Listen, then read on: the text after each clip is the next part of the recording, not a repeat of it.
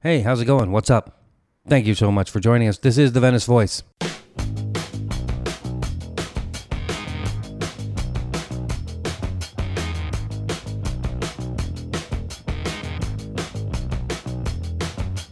On this episode of the Venice Voice podcast, we will be joined by Madeleine Hakens. Maddie is an Aussie who migrated to the United States and landed here in Venice around 7 years ago.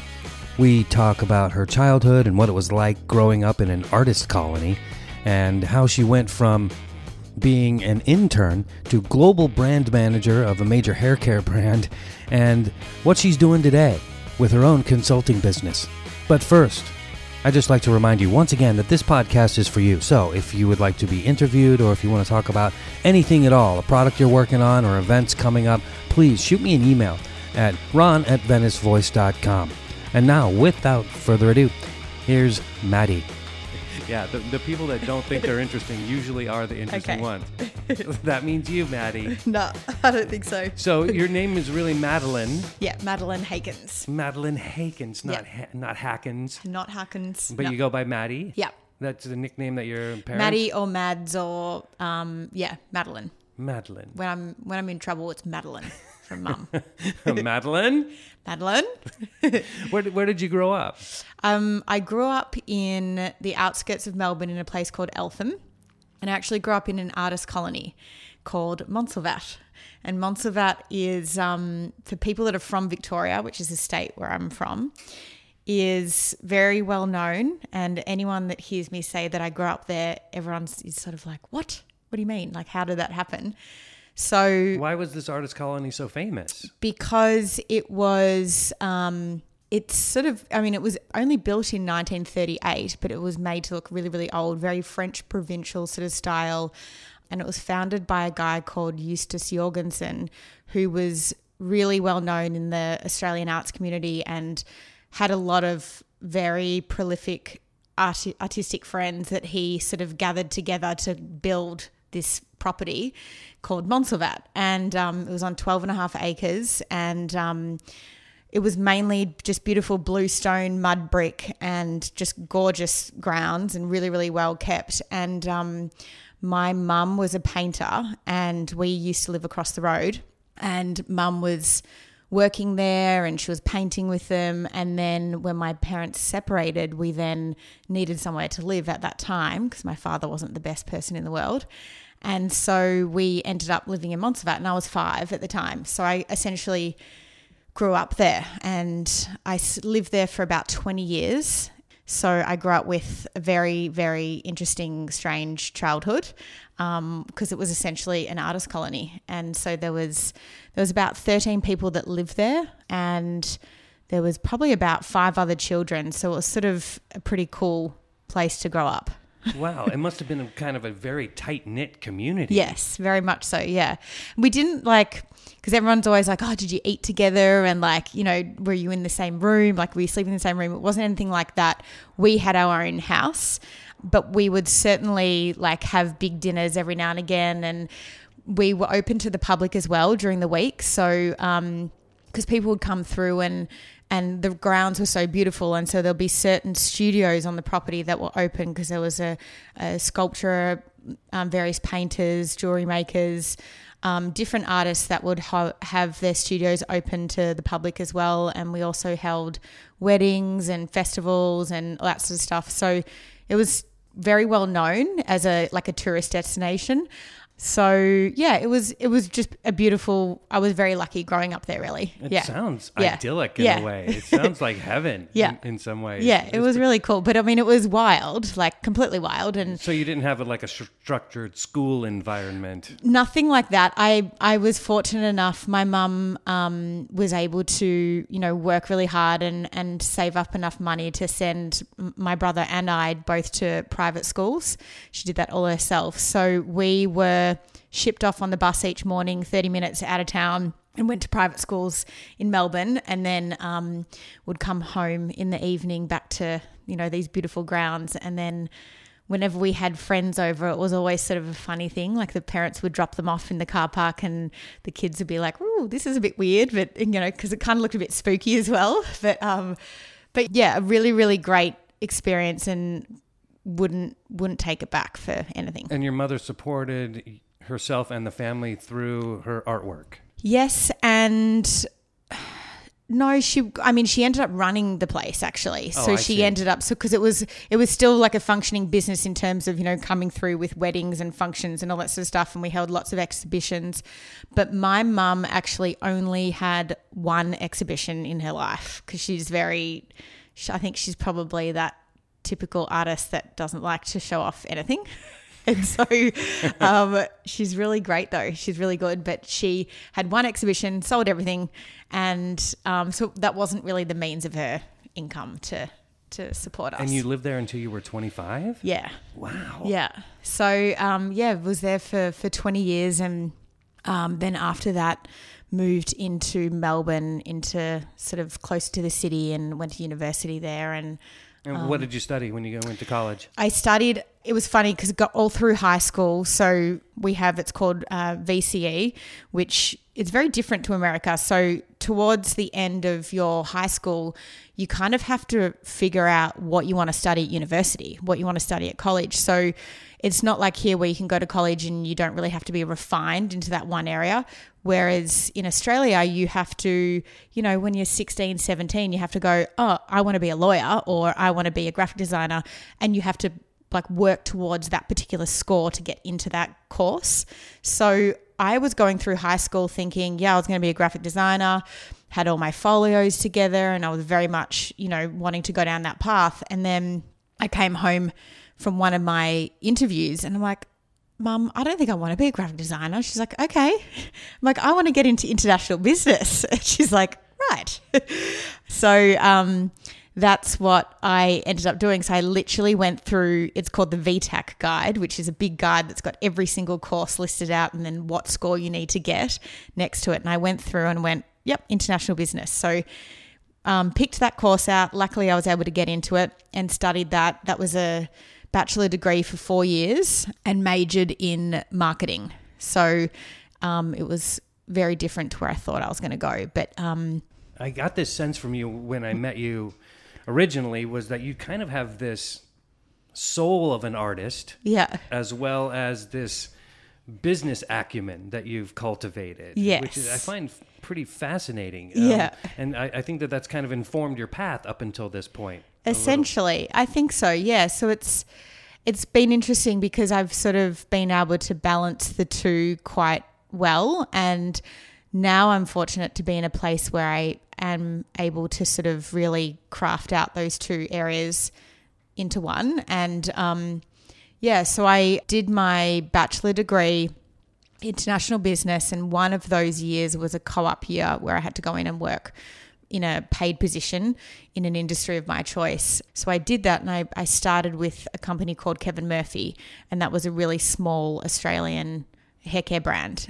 And it was sold in 3 countries, had 6 or 7 SKUs, it was tiny.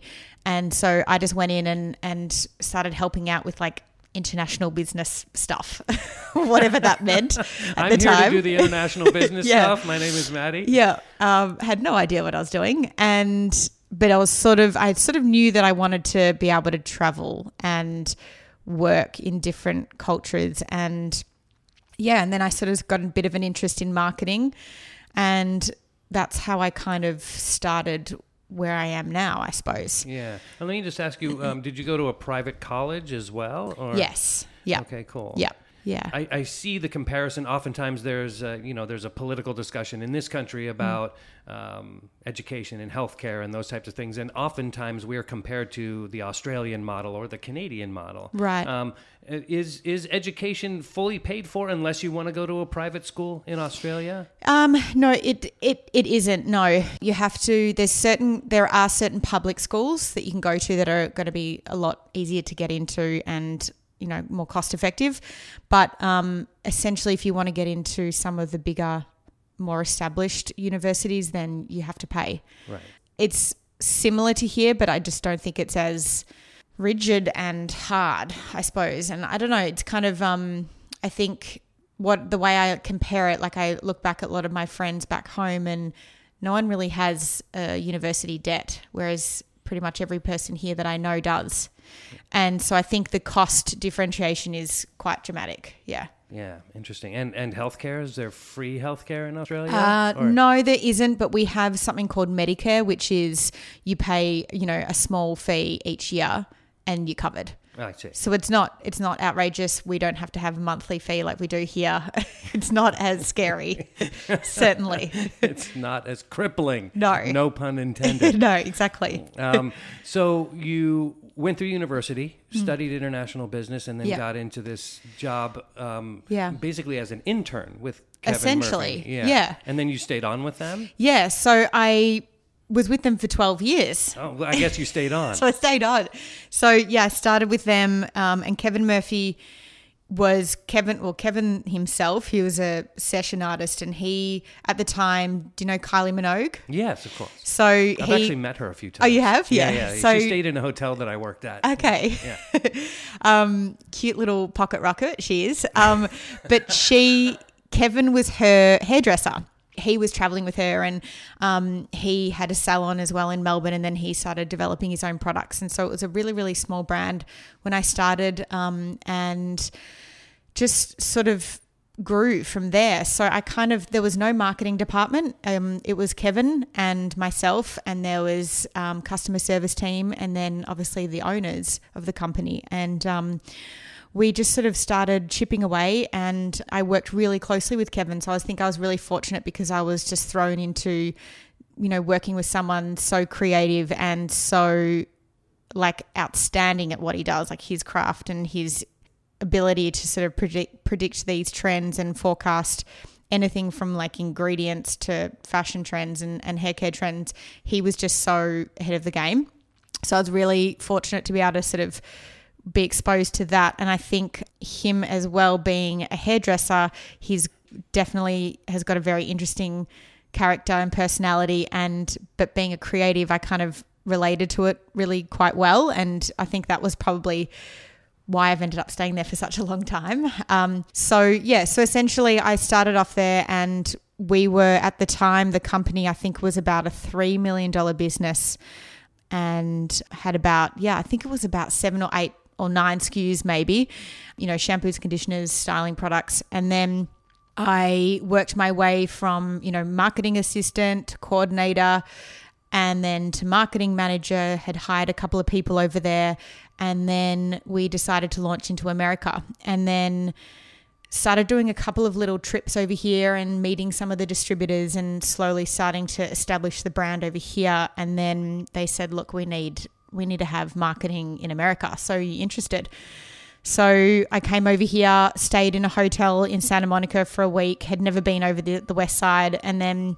And just hang on 1 second. That's our lovely Joys of Venice noise that we have here. So you stayed in a hotel in Santa Monica when you first came over here. Yeah. And then was looking for places to live, and was looking really mainly in Santa Monica. Hadn't even been to Venice, actually.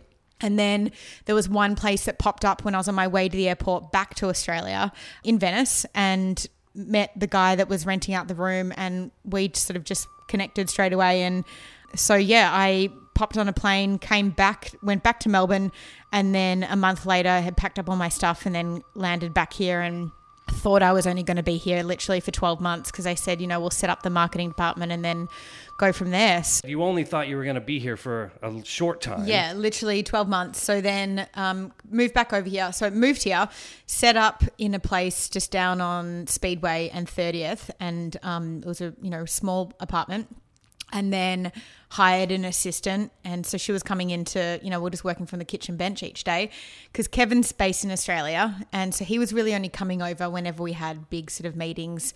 And the global CEO, he's based down in San Diego. So I had a boss down in San Diego, but I was working from my apartment in Venice Beach. And after about 12 months, it grew and grew, and then hired another person, and then had to get into a bigger house. So we got a bigger house, and then hired another person, and then we got into another bigger house, because the whole thing was that we didn't think we needed to have a head office over here. It was always going to be an Australian brand, and I always thought I was going to be coming back to Australia. So there wasn't really any intention of me staying here for that long and setting up more of an established office until it sort of just started evolving and happening. So it ended up, fast track to 5 years later, it ended up being, I was on a house on Superba, and there was 8 people coming in each day. So I was living upstairs and the office was downstairs, and it was, it was fantastic. It was an amazing pad. It was a great setup, but I was living in the office. And so it got to a point where my work-life balance was non-existent. So we then started talking about something a little bit bigger and more established, which was halfway between the CEO down in San Diego and up here. So we picked out Orange County and set up a big office there, which is where the headquarters is now. So we relocated everyone down to the office, and then I moved out of that place and then came over to here where I'm living next door to you. And so I was commuting to the office down in Orange County 2 days a week, and which was completely doable, and it was great. And I was fortunate to be able to be in that position to not have to be there every day. And then so you just landed in Venice by chance? Yeah, totally. I know so many Aussies that are in Venice, though. It just seems to be one of these places that they gravitate towards. It's funny, because it was like I came here and I literally had spent like 2 hours here, and I got out of the taxi, and because I didn't even think Uber was around then, and then was just wandering around. I'm like, this is cool. And it was really grungy and sort of it's dirty, but there were surfers walking around, and then there was crazy artists around, and I thought, yeah, this is me. Because I also grew up a lot. We had a beach house as well, so I grew up by the ocean a lot of the times, like particularly over summer holidays. But I had this, artist colony upbringing as well. So when I got to Venice, I was like, yeah, this is the right fit, because it was sort of beachy, artistic, grungy, sort of, but it still had this kind of progressive feel about it at the same time. Yeah, I get that. So that was 8 years ago, and now it's, the last, as you know, it's like 4 or 5 years ago, it all sort of started changing, I think. Yeah, rapidly. Very quickly. Yes. Yeah.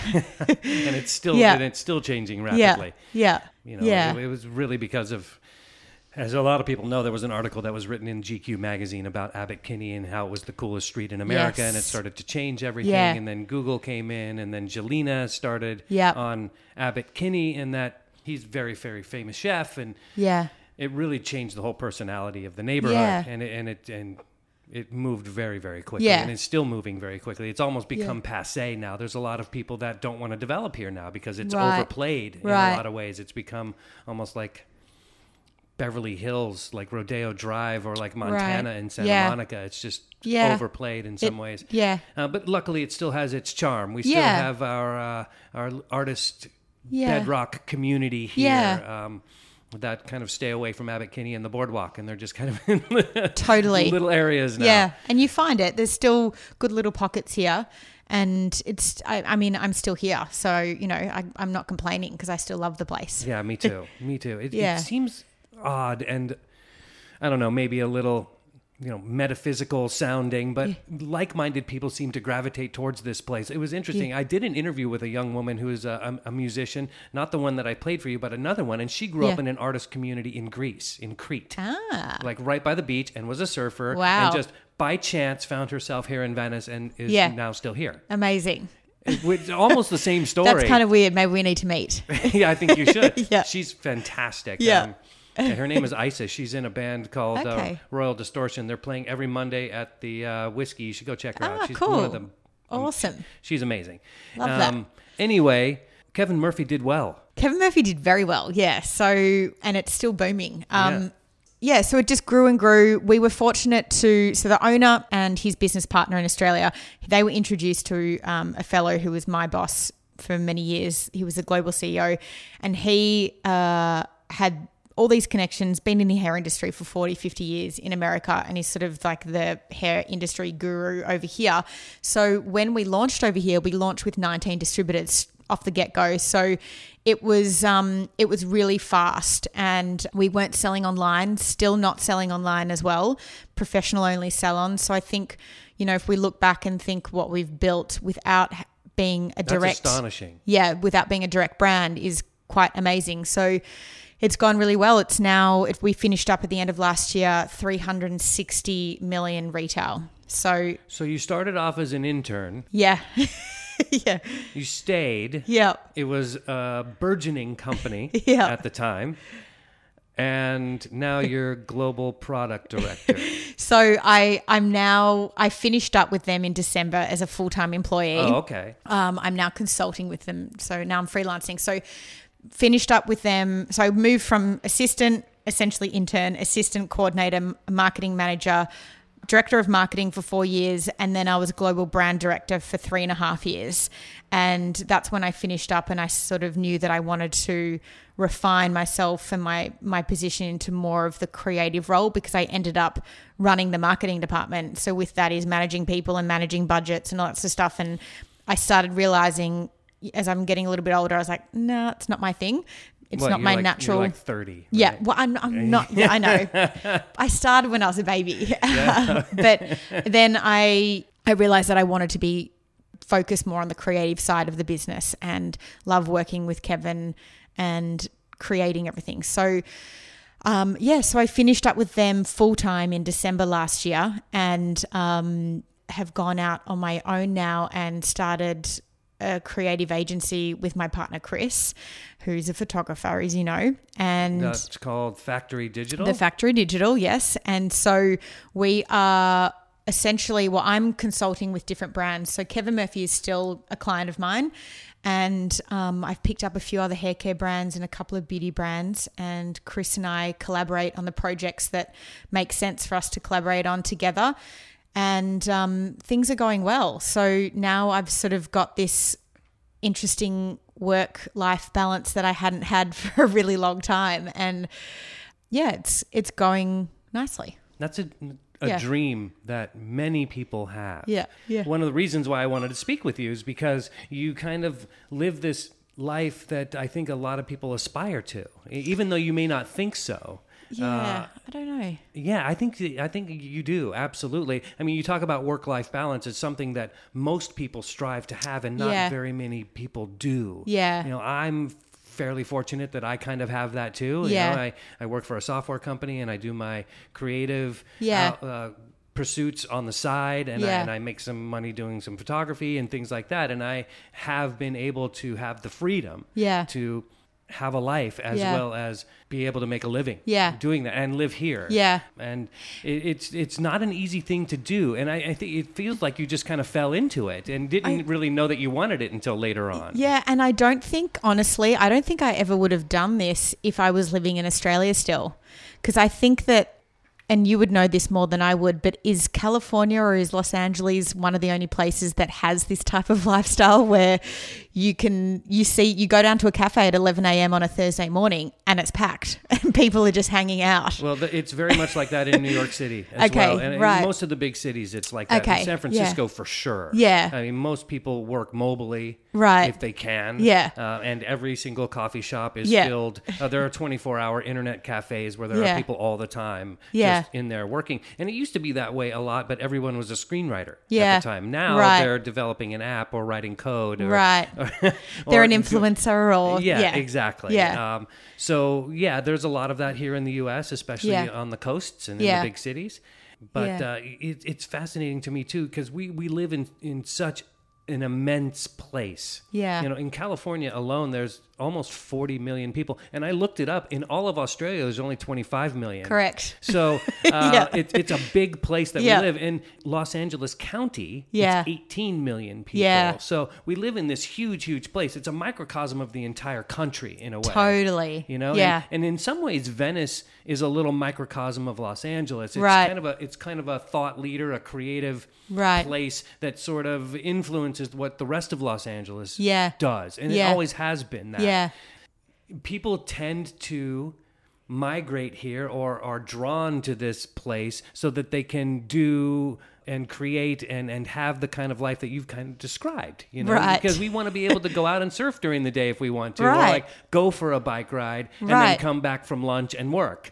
Which just doesn't happen in Australia. No? It's not common. I mean, it happens, but it's not common. It's like, I don't have... Not everyone just goes and like surfs all day. No, but I also think that I know it's to do with the sheer population and the market that is available in Australia versus here, because I look at my friends that have started their own businesses and they still have full-time jobs.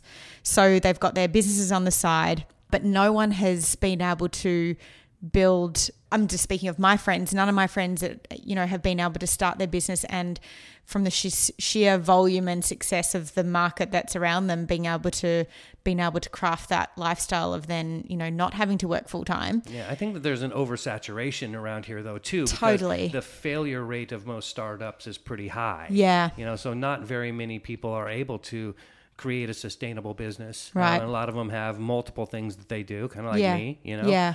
So I think it's just because of the sheer saturation of people trying to start their own business. Yeah. And in some ways there are limited markets too. I mean, Yeah. there's a lot of people, but a lot of times people that are trying to start their own business are targeting a specific audience or a specific customer base, and that's it. There are not many success stories like yours, Right. even here. Yeah. Okay. And I know a lot of people that are doing their own startup. Just in Venice Yeah. alone, there are 50 brand new startup companies that have received funding but haven't shown a profit yet, and they may or may not succeed. So you just don't know. Yeah, it is crazy. So I don't know. I think maybe I haven't thought about it too much, but I probably have, landed myself in a pretty good position. I think so. But I also sort of look back and think, all those years, like I was slaving away so long for, such a long time. But I was fortunate to be able to, I traveled the world and saw a lot of beautiful places. But I don't want that lifestyle again. Like it was hectic. But So you plan to stay in the US? I think so, yeah. So Chris and I think we will be here. We'll be here for a while, I think. Good. Yeah. And you're recently engaged? Recently engaged, Aww. Yes. And how did you and Chris meet? I know that you're both from Australia. You're basically both from the same place. Did you know each other when you were kids? No, we didn't. So it was by off chance. I was back in Australia for a photo shoot for Kevin Murphy, and we were in South Australia shooting just outside of Adelaide, and Chris was part of the crew, the photo crew. And so we met on probably one of the most beautiful beaches in Australia. So it was quite amazing.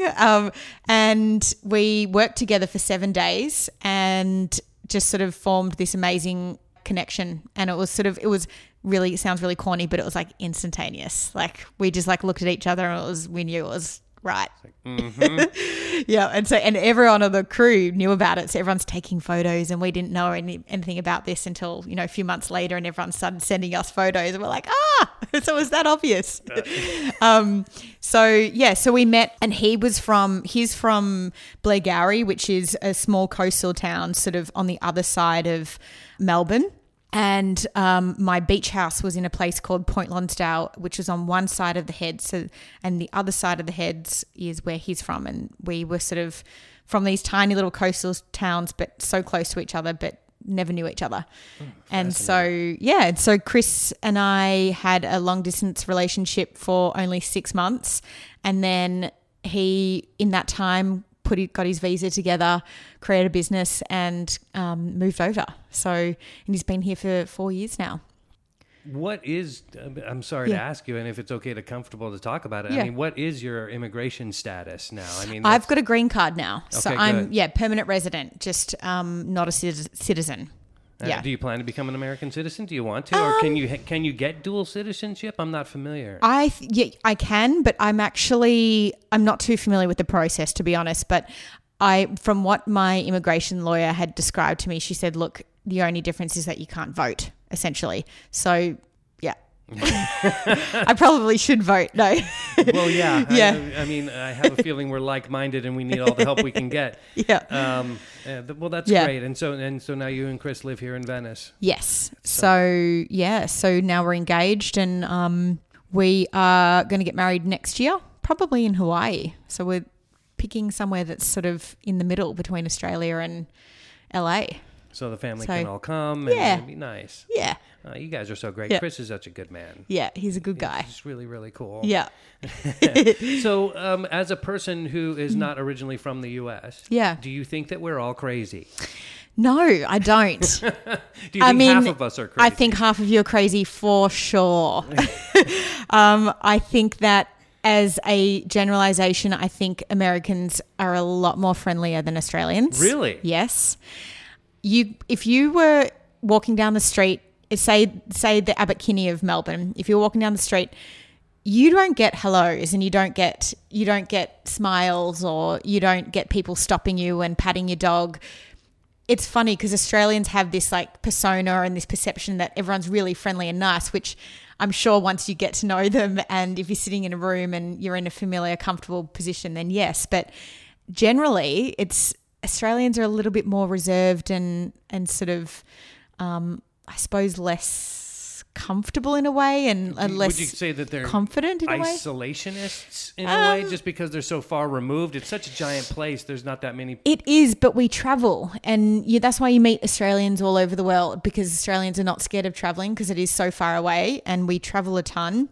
But yeah, I think, that's kind of the main difference that I've found, is that just generally and it's different in smaller coastal towns. So where Chris is from, or where like my beach house was, definitely you would walk down the street, but you're most likely going to know the person. So you say hello. Whereas it's just different. And it's, I feel like in general, Americans are a little bit more comfortable and sure of themselves in a way.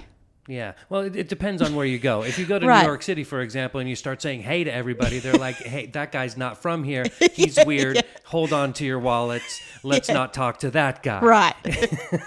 So Fair it enough. really depends. I recently went to a wedding in North Carolina. Yeah. And we went to this very small town near Asheville. Right. Which is the liberal bastion of North Carolina. Okay. Very lovely town. Yeah. And then the wedding was near this place called Lake Junaluska, which is a little tiny town in the Blue Ridge Mountains. Yeah. And we would walk around, and every person, hey, good morning. Hi, how are you? Love that. And we were like jogging around the lake, or You'd like get a riding fright. bikes. Every single person. Yeah. Hey, how you doing? Good morning. That's What's going on? awesome. And we stayed in this beautiful bed and breakfast with this giant porch with a rope swing and rocking chairs. And we would be sitting there having breakfast or whatever, and people would just walk by. Good morning. Hi, how are you guys? And the guy who was delivering the paper was like, hey, good morning. How are you guys doing?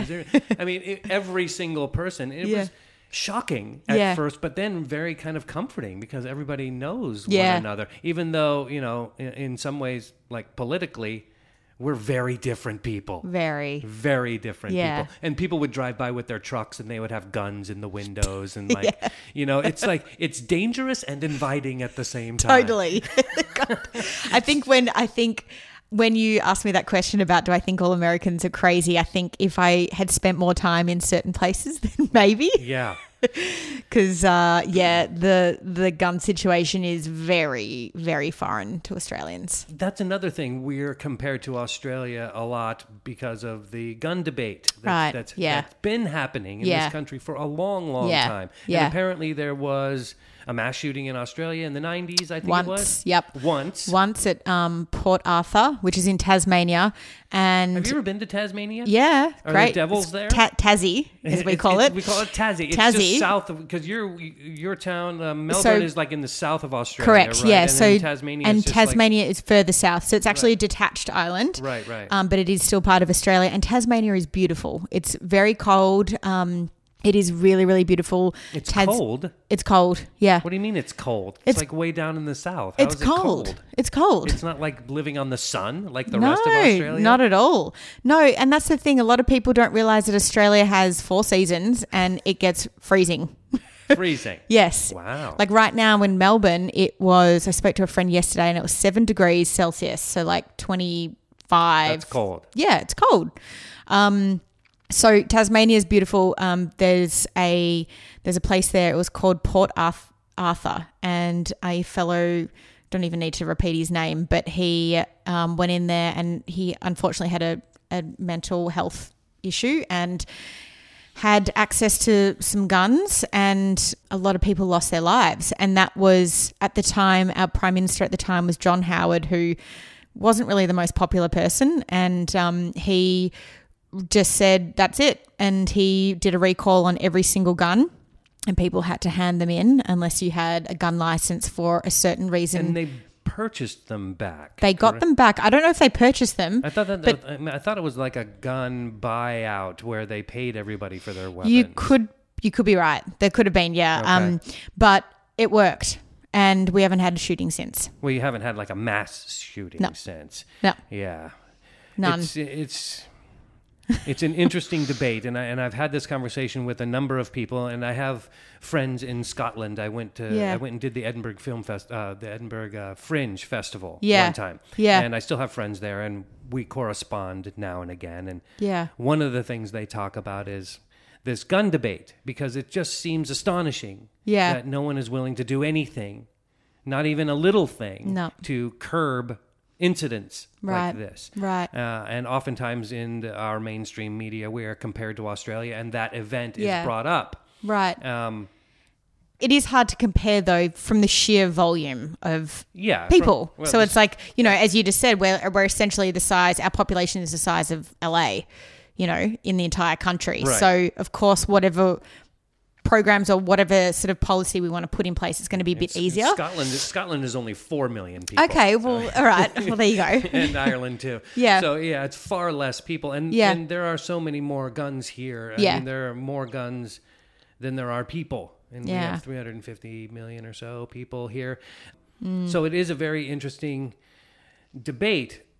But it still astonishes me, and we don't have to get into a gun debate thing, but I will say that it's illogical to me that we are unwilling as a nation to come together and do the simplest things like background checks, or make it so mentally ill people can't get a weapon, or people under age can't get a weapon. I mean, in certain states, you only have to be 15 to go and buy any kind of weapon that you want. Yeah. And with no license. I mean, you have to register it, but then that's it. You Right. register it and that's it, and then you're a gun owner, and you can. It's, I mean, we have more regulations around driver's licenses than we do weapons. True. And so it's just astonishing. And nobody has ever said, let's take away all the guns. Yeah. They just said, let's not have weapons of war. Let's not give them to mentally ill people. Let's not give them to people who have multiple felonies. I mean, those types of things. Those seem like common sense things to me. Absolutely.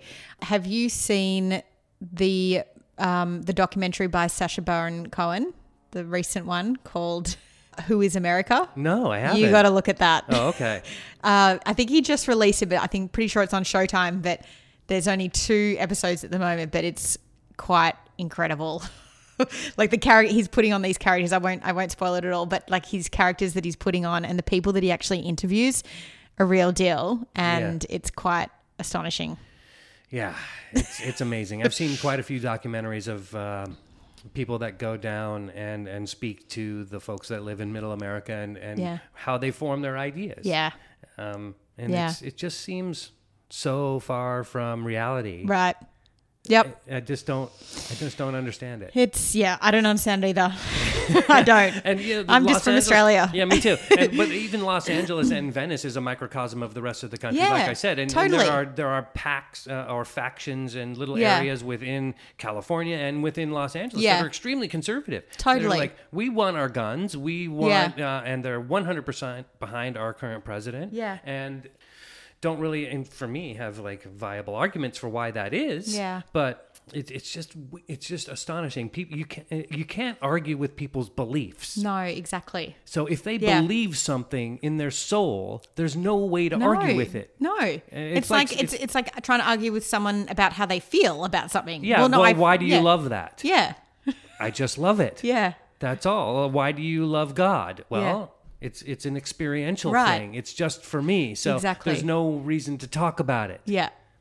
That's it. Yeah. And which makes it fairly frustrating because we're talking about, in a lot of cases, people's lives and the overall well-being of our citizens in this country. Yeah. Yeah. It's fascinating stuff. So as far as now that you're a Venice resident, yes, do you think you want to stay here, or I think you think you've found your community here? Yeah, I think so. I think we sort of go through ups and downs. Every now and again, we're like, we need some land, we need some space, and we want to have some grass to roll around on and get a big dog. So. Because that's what we were brought up with in Australia.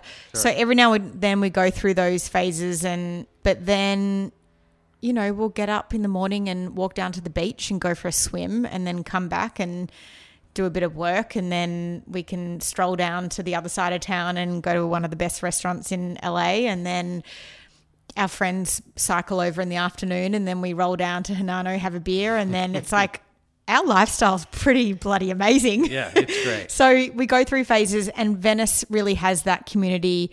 Everything's, walking distance, and there's so many people around, and it's got a great sort of vibe that and energy that we love. So I think we'll be here. Yeah, for sure. I believe that we'll probably end up back in Australia at some stage, but in a perfect situation, we would try and have something here and then have something back in Australia, so we could skip winter altogether and stay 6 months here and 6 months over there. Right. That's one of the things that I'd like to have too, is some more outdoor space for myself. Yeah. Maybe like have a little garden or some grass to roll around in or something, which is something that's been fascinating me as well, is the architecture and how it's changed in Venice. It seems as though, I was talking to Casey about this, about how people seem to value indoor space more than outdoor space. Like they build these big boxes and use absolutely every single square inch of their land. Right. And have everything inside. Yeah. Rather than have a yard or a place to commune with nature or whatever that is. I miss that because the house that I grew up in, we had front yard and a backyard and grass and trees and I had a fort and and I'd probably like to have that too someday. Do you think you'll stay here? I'm going to stay here as long as I just kind of ended up here as well. It wasn't like I wanted to come to Venice. When I first came to Venice, I'm been around a long time, like over 20 years. So when I first came to Venice, it was the cheapest place in LA to live. Yeah. So that's why we came here. And I didn't want to live here. We were looking in Hollywood. I wanted to be in the entertainment business. So we were looking in Hollywood to get a place that was close to where we were going to work. Right. But it was cheap here. And I also was, I came from the Haight-Ashbury district in San Francisco. That's because I went to college in San Francisco and that's where we lived. Yeah, cool. And when we came to Venice, I was like, oh, this is kind of like the Haight on the beach. Totally. And so I felt really comfortable here. I was like, this is perfect for me. Yeah. And I've just never left. And I kind of fell in love with the neighborhood. And if I could now afford to buy some property here, I would probably stay in Venice. Right. If I was going to stay in Southern California, this is where I would be for sure. Because I think, if you look back at the history, it's undergone many transitions. Right. It was an amusement park when it was first brand new, and then it had this huge heyday, and then it kind of went away. Yeah. And then it came back. It had a resurgence during the 60s when a lot of people during the Summer of Love, and there was a lot of people that came in here. And then it kind of went away again, and then, the amusement park died. There was also an amusement park in Santa Monica, and they had this ride that went across. Yeah. And there used to be all this trash out there, and they cleaned it up. Right. And then during the Democratic National Convention in the early 90s, they built it up again, and then it kind of died again. Okay. And then it came back. So we'll see where it goes. It just seems to be this place that's in constant transition, which I kind of like. I've stayed in one place a long time, but the community around me has changed a lot. Right. And there's like a new influx of young, creative, which would be cool people to see, and to see the change. I like it. Yeah. So the answer is probably yes. If I'm staying in Los Angeles, then I'll be here. Yeah. I have a lot of family in Central California near Monterey. That's where my mom and my sister and nieces and nephews are. So if I was going to retire, that's probably where I would end up going. And that's a beautiful area. I love it. So nice. It's fantastic. Yeah. Pacific Grove and Carmel and Big Sur and all that. Yeah, beautiful. I love it. And that's a good place to settle down. And For sure. Yeah. Well, that's the joke around there. Either you have kids or you die. There's nothing in between there. There's not like a whole bunch of upwardly mobile young people trying to start businesses. Yeah, God's waiting room, essentially. In some areas. Pacific Grove, God's waiting room. They should put that on the sign in front of the town. No. That's awesome. So you're now back to cultivating your artistic sensibilities with your work. Yeah, I suppose. And you get to collaborate with your fiancé, your life partner. Which is great. Yeah, it's really cool, and we work really well together. And I've seen a lot of your work. You definitely are extremely talented, and you have a great eye. Thanks. I love your style and your styling capabilities. Yeah, a lot of the stuff on the website, and of course, if you're listening out there, the Factory Digital, check them out. If you have any products that need to be marketed or photographed, come to these guys. Maddie knows what she's doing. Yeah, thank you. Yeah, no, it's been fun, and I've worked with a few different brands this year, some that have been well and established and been around for a while, and they've just wanted a refresh. So, sort of gotten to do a few different things, and now I'm working with a few startup brands and creating everything from scratch. So, and I love that. And I think that's kind of where I want to sort of try and focus on. I'm just going to see how the rest of the year pans out. But the smaller startups are sort of where I'm wanting to go, because I've got so many ideas as well. So I'm kind of itching to do my own thing at some stage as well in terms of a brand. So yeah. What kind of product would be interested in doing? Hair care. Really? And a few other things, which I can't give away yet. A few other things. Yes. Yeah. It's all in my head at the moment, but no one's doing it. So I've done a lot of research, and yeah, so I'm kind of just excited to see what happens and what comes along, and yeah. I love the DIY aspect of what you've accomplished. I mean, when you first started working with Kevin Murphy, you were working out of a kitchen table on a little place on Speedway. Yeah. And, the studio that you guys work at now is humble. Yeah, exactly. To say the least. Totally. It's in the garage. It's in the garage. Yeah. Which is great. Some of the biggest and best companies in the world have started in garages. Exactly. But what you have been able to do, and it's a testament to both of your talents, is when you see the work, you would think that it was in a big fat studio. Yeah, exactly. And that's what is the coolest part that we love, because people are like, oh, wow, that's amazing. Like, how did you achieve that? But I think it's just when you've got the right eye and you've got the dedication, and and it's nice because Chris is we've got similar eyes, but he sees different things and I see different things. And so I think when we come together, we create some pretty special things. Yeah, I think so. It's really cool to watch. I really admire what you guys have created, and you always seem so happy. Do you get in fights? I'm sorry. No. It's honestly because it's funny because I've lived here for a long time, and there used to be a couple that lived in your place. Yeah, and he was kind of a tattooed biker guy, right? And she was like drunk all the time, and so they would have fights, and then you'd see them, and they'd be like so happy, and everything was beautiful, and they would be hugging and kissing, and then at night, all of a sudden, it was like World War III over there. So you guys always seem pretty calm, cool, and honestly, collected. I think we've probably had 2 serious fights which is 4 interesting years. Considering you guys live, work, and are in a relationship together. Yeah. But we still and we don't work, all of our work is not done together. So Chris has got his own thing, and he's a great photographer, and he's building his own profile. I'm still consulting with other brands that have nothing to do with Chris, but then we come together on certain projects. So it's not like we're always, on the same thing, but we just honestly, we just get each other, and we just adore each other, and we just don't really fight. I think if there was any sort of confrontation, we talk it out straight away and get over it, sort of thing. So I think we're one of those couples that I think other people think, oh yeah, right, I bet they have got their issues, but we just don't. I know that sounds really silly, but we're lucky. So you can see the grin on my face. You are very lucky, Maddie. You are very lucky. It's the people that I've interviewed so far, or the people that are in my circle, and I think it's partially because I've opened up, and I've been on a little bit of a spiritual path maybe over the past 9 years or so. Okay. Yeah. And I sort of changed the way I look at the world and how I treat myself and the people around me. And more I find being exposed to people like yourself that just seem to move through life with much more ease. I mean, I know that you've worked hard for what you've got. Yeah. But it doesn't seem to me like you saw things as an obstacle. This is just the next thing I have to do, and we'll get it done, and then you move to the next thing. Yeah, and I think I definitely got that from my mum. My mum's she ingrained very serious hard work ethic, but also to just not think of everything as though, well, that's it, and that's the only thing that you're going to ever do. So even just moving to another country, I was young, didn't know anyone here, had no friends, and I was so scared, but then at the same time I had this split in my head where I just said, you know what, if it doesn't work out, I get on the plane, I come home, and that's it. And it's not the end of the world. It's not, so when I think I don't overthink things too much, Chris would probably say the opposite, because sometimes I do and I do go crazy.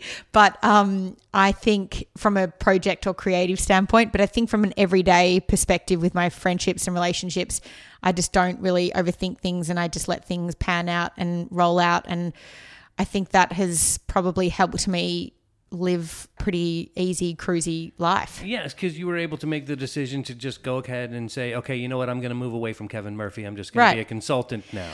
That did take 2.5 years. I'll tell you that. Yeah, because that was hard because it felt like my baby, and it was, and it's on the up. And so it was like, that was a big decision as well, because, you know, I'm leaving a brand when it's like, it's the biggest brand in Australia now, hair care. It's the hottest brand on everyone's lips in America. So it's like, and Europe. So that was hard as well, because I was sort of getting out at a really popular time for the brand, but it was the decision for myself. It was the right thing for me. So that took a while. Did you know 2 years in advance before you did it? You could just kind of sense that it was the time for it? Yeah. Yeah. So I planted the seed pretty early with Kevin, and then he and I sort of concocted the rollout plan and how it was going to happen. So it wasn't a quick decision. It was a very long withstanding one. Yeah. But it sounds to me like you kind of knew what you were going to do. It just took that long. Yes, exactly. Yeah. And then all of a sudden you just like, okay, we're going to start another company. Yep. Yep. That's it. Done. Yeah. Well, yeah, I remember when you guys told me, you're like, oh, by the way, we're starting another company and blah, blah, blah. I was like, really? You're starting another company? You're just going to start a company? Just start a company, yeah. Just another of those annoying people in Venice. I'm just going to start another company. Well, I don't think that it's annoying. No. I think it's quite admirable. Thank you. It's cool because I have a feeling that you went in knowing what you wanted it to do, and you could kind of see how it was going to work. Yeah. You know, oftentimes for me, when I try something, I don't really try to move into that direction until I know what the end result is going to be, or at least I have an idea of what the plan is. Yeah. It rarely works out for me, but just kidding. It has. Yeah. It's just taken a long time. Yeah. But I had a feeling that I remember the conviction that you had in your eyes when you said, yeah, we're starting another company and this is what's going to happen. I remember walking up the stairs and thinking, that's going to work. Yeah. Yeah. That's going to work. Yeah. Because I just knew from what I had seen of your work and what you had done in the past that it was probably going to be a good thing. Yeah. And so it is panning out, huh? It is, yeah. And it's just the only, if I'd say there's been a struggle, the only thing is getting used to having the work-life balance. And that has been my only struggle. And I still go through phases where every now and again I'm like, oh, I've only got probably about 3 hours worth of work today, and I can head off to the beach for a couple of hours if I want to. That's the only thing which most people. It's really sad for you. I know, really sad. Poor me. Awful. But honestly, I'm learning to just not dwell on that and embrace that, because I know I'm fortunate right now. But yes, that's the only thing that I'm struggling with, because I'm used to being busy 24/7, having 300 to 400 emails to answer a day, managing a team, reporting to people, and conference calls left, right, and center. So I've gone from that to now I manage my own time, and it's just getting used to it. That's all. But do you find yourself healthier? Yeah, definitely. Yeah. Just mentally and physically? Oh, yeah, mentally. And I think just now I feel like I'm growing now. Like I was sort of getting to a point where I felt like I was sort of stagnant and stale in a way, because I was just on the one thing for such a long time. And I wasn't really getting to create. I was sort of just working in a reactionary way. Whereas now I get to use my brain a lot more, and I feel like I'm taking things in a better capacity. When I find myself in that mode of constant work, there's been a couple of projects for the software company and some creative projects where I couldn't shut my mind off. Yeah. And I could sense how unhealthy that is for me. Yeah. And like I said, I've started this kind of different way of looking at my life and making sure that I take the time to go to the beach or meditate or sit quietly or connect to nature. Or, that's why I go mountain biking every weekend. And Sundays, I don't touch my phone. I'm not on the computer. So do you do something every day? Yeah, I do. Yeah. So it's something that you make time for yourself. And I do a little meditation practice every day. You do? Yeah. Between 10 and 20 minutes of just... Where do you meditate, if you don't mind me asking? Yeah. Well, we have a mutual favorite spot. Oh, yeah, great, yes. Upstairs. Sure. So that's one. Amazing. And yeah. then also, if you walk down to the canals, there's these little docks where there's like a step. And Yeah. It's like, it looks like it used to be where people would pull their boats up. Yeah. And there's a number of them that are just in front of people's houses that Right. are kind of open. Yeah. And you can just sit on that little dock Yeah. and just listen to the ducks go by, and it's so much quieter down there. So there's a Perfect. couple little spots where I'll just walk to the canals, Yeah. and I'll just go down and sit for 20 minutes, Yeah. and do a meditation Yeah. practice. And do you do it early morning? Does it have to be early morning for you? It or? doesn't have to be. I just Yeah. make sure that I take the time for it. Yeah. Sometimes it's in the morning, sometimes it's around lunchtime, and Yeah. then if I don't get it in, I'll do it at the end of the day. Right. And sometimes it's multiple times. So if I don't get the full, I try to get cumulatively that 20 minutes. Right. And if it's 5 minutes and then something comes up and I have to deal with something, then I go back. Yeah. Sometimes I'll start in the canals in the morning and then I'll end up upstairs. Yeah.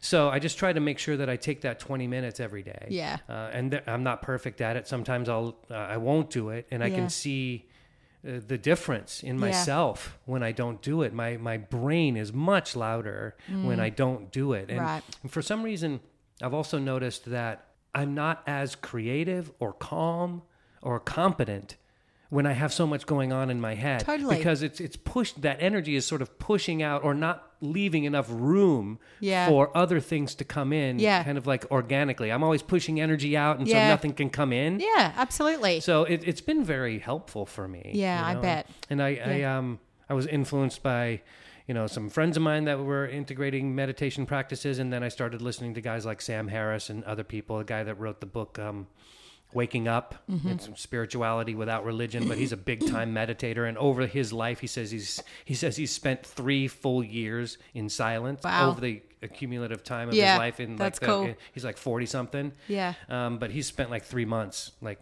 Phew. not doing anything but meditating for 18 hours a day. Wow. And so he's like, you can go deep. And Yeah. You can find ways and practice practice that muscle of being able to quiet my mind quicker. Yeah. Because you get better at it. You get better at it. That's what you hear. Yeah. It's like a muscle, Right. and you can train your mind Yeah. to quiet down. Yeah. And it used to be really loud. Yeah. So the long answer to your question is yes. Yeah. I try to do it every Good. day. No, that's good. Yeah, it's excellent. And I can tell Yeah. that maybe I could tell when you were describing this work-life balance that it's been beneficial for you to It not has. have to be constantly inundated with information all the time. Yep. It's just easier. It feels like I have weight off of me. And I Yeah. can see it in your face. Yeah, and you feel like all of a sudden you feel like you can actually you expand your mind more because you're able to take on more, because before that you think you're taking on so much because you're doing so much, but it's really just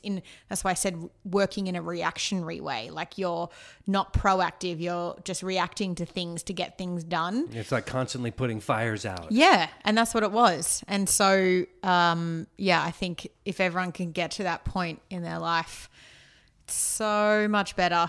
Yeah, and that's another reason why really we're is. so fortunate to live in a place like this, Yeah. where yoga, meditation practice, Yeah. healthy eating, healthy lifestyle Yep. is so prevalent. Right. I mean, It everyone around really us is. has some sort of self-care Yeah. program Yeah. that they're working. Yeah. Absolutely. And so it's just part of the DNA yeah, around you here. got you got to laugh a little bit, but at the same time, it's I it's laugh a lot. It's very amazing. funny. Yeah, It's very funny. Just take a walk over to Erewhon and listen to some of the Yeah. conversations that are going yeah. on. Just jump on Overheard in LA or Overheard. Oh, it's so good. Well, just a quick example of that. I was walking there yesterday, and he's like, "Yeah, I just got a juice from Erewhon, and I told that guy I'm not going to give him $1.5 million, but I'll show him how to maybe get some money raised. But excuse me for a second, it was just like the quintessential new Venice conversation. So true. So true. Oh my gosh! Yeah. So listen, Yeah. Maddie, that was an hour. Oh, really? Yeah. Wow. Cool. All right. That's usually about when I run out of things to say. Okay. Great. I can't tell you how much I appreciate you doing this. Thank you. I've said this before. Yeah. I don't often get to have a conversation like this with people Yeah. where we're not distracted by Yeah. something else. Maybe we'll have a 5-minute convo down as we're Right. passing each other. Yeah. But you and I have never sat and talked for an Never. hour. Yeah. And so It's great. I like you even more now Thanks, Ron. that we've had this time, and I just want to Yeah. say thank you so much for doing this. Of I course. really appreciate Well, it. Thanks for inviting me to do it. It's my pleasure. It's been fun. Yeah, and I'll see you in the hood. Yeah, absolutely. I just want to say thank you once again to Madeline Hakens for taking the time to speak with us today. I really enjoyed having her here, and I hope you enjoyed listening. If you need help building your brand, check out her company at thefactorydigital.com.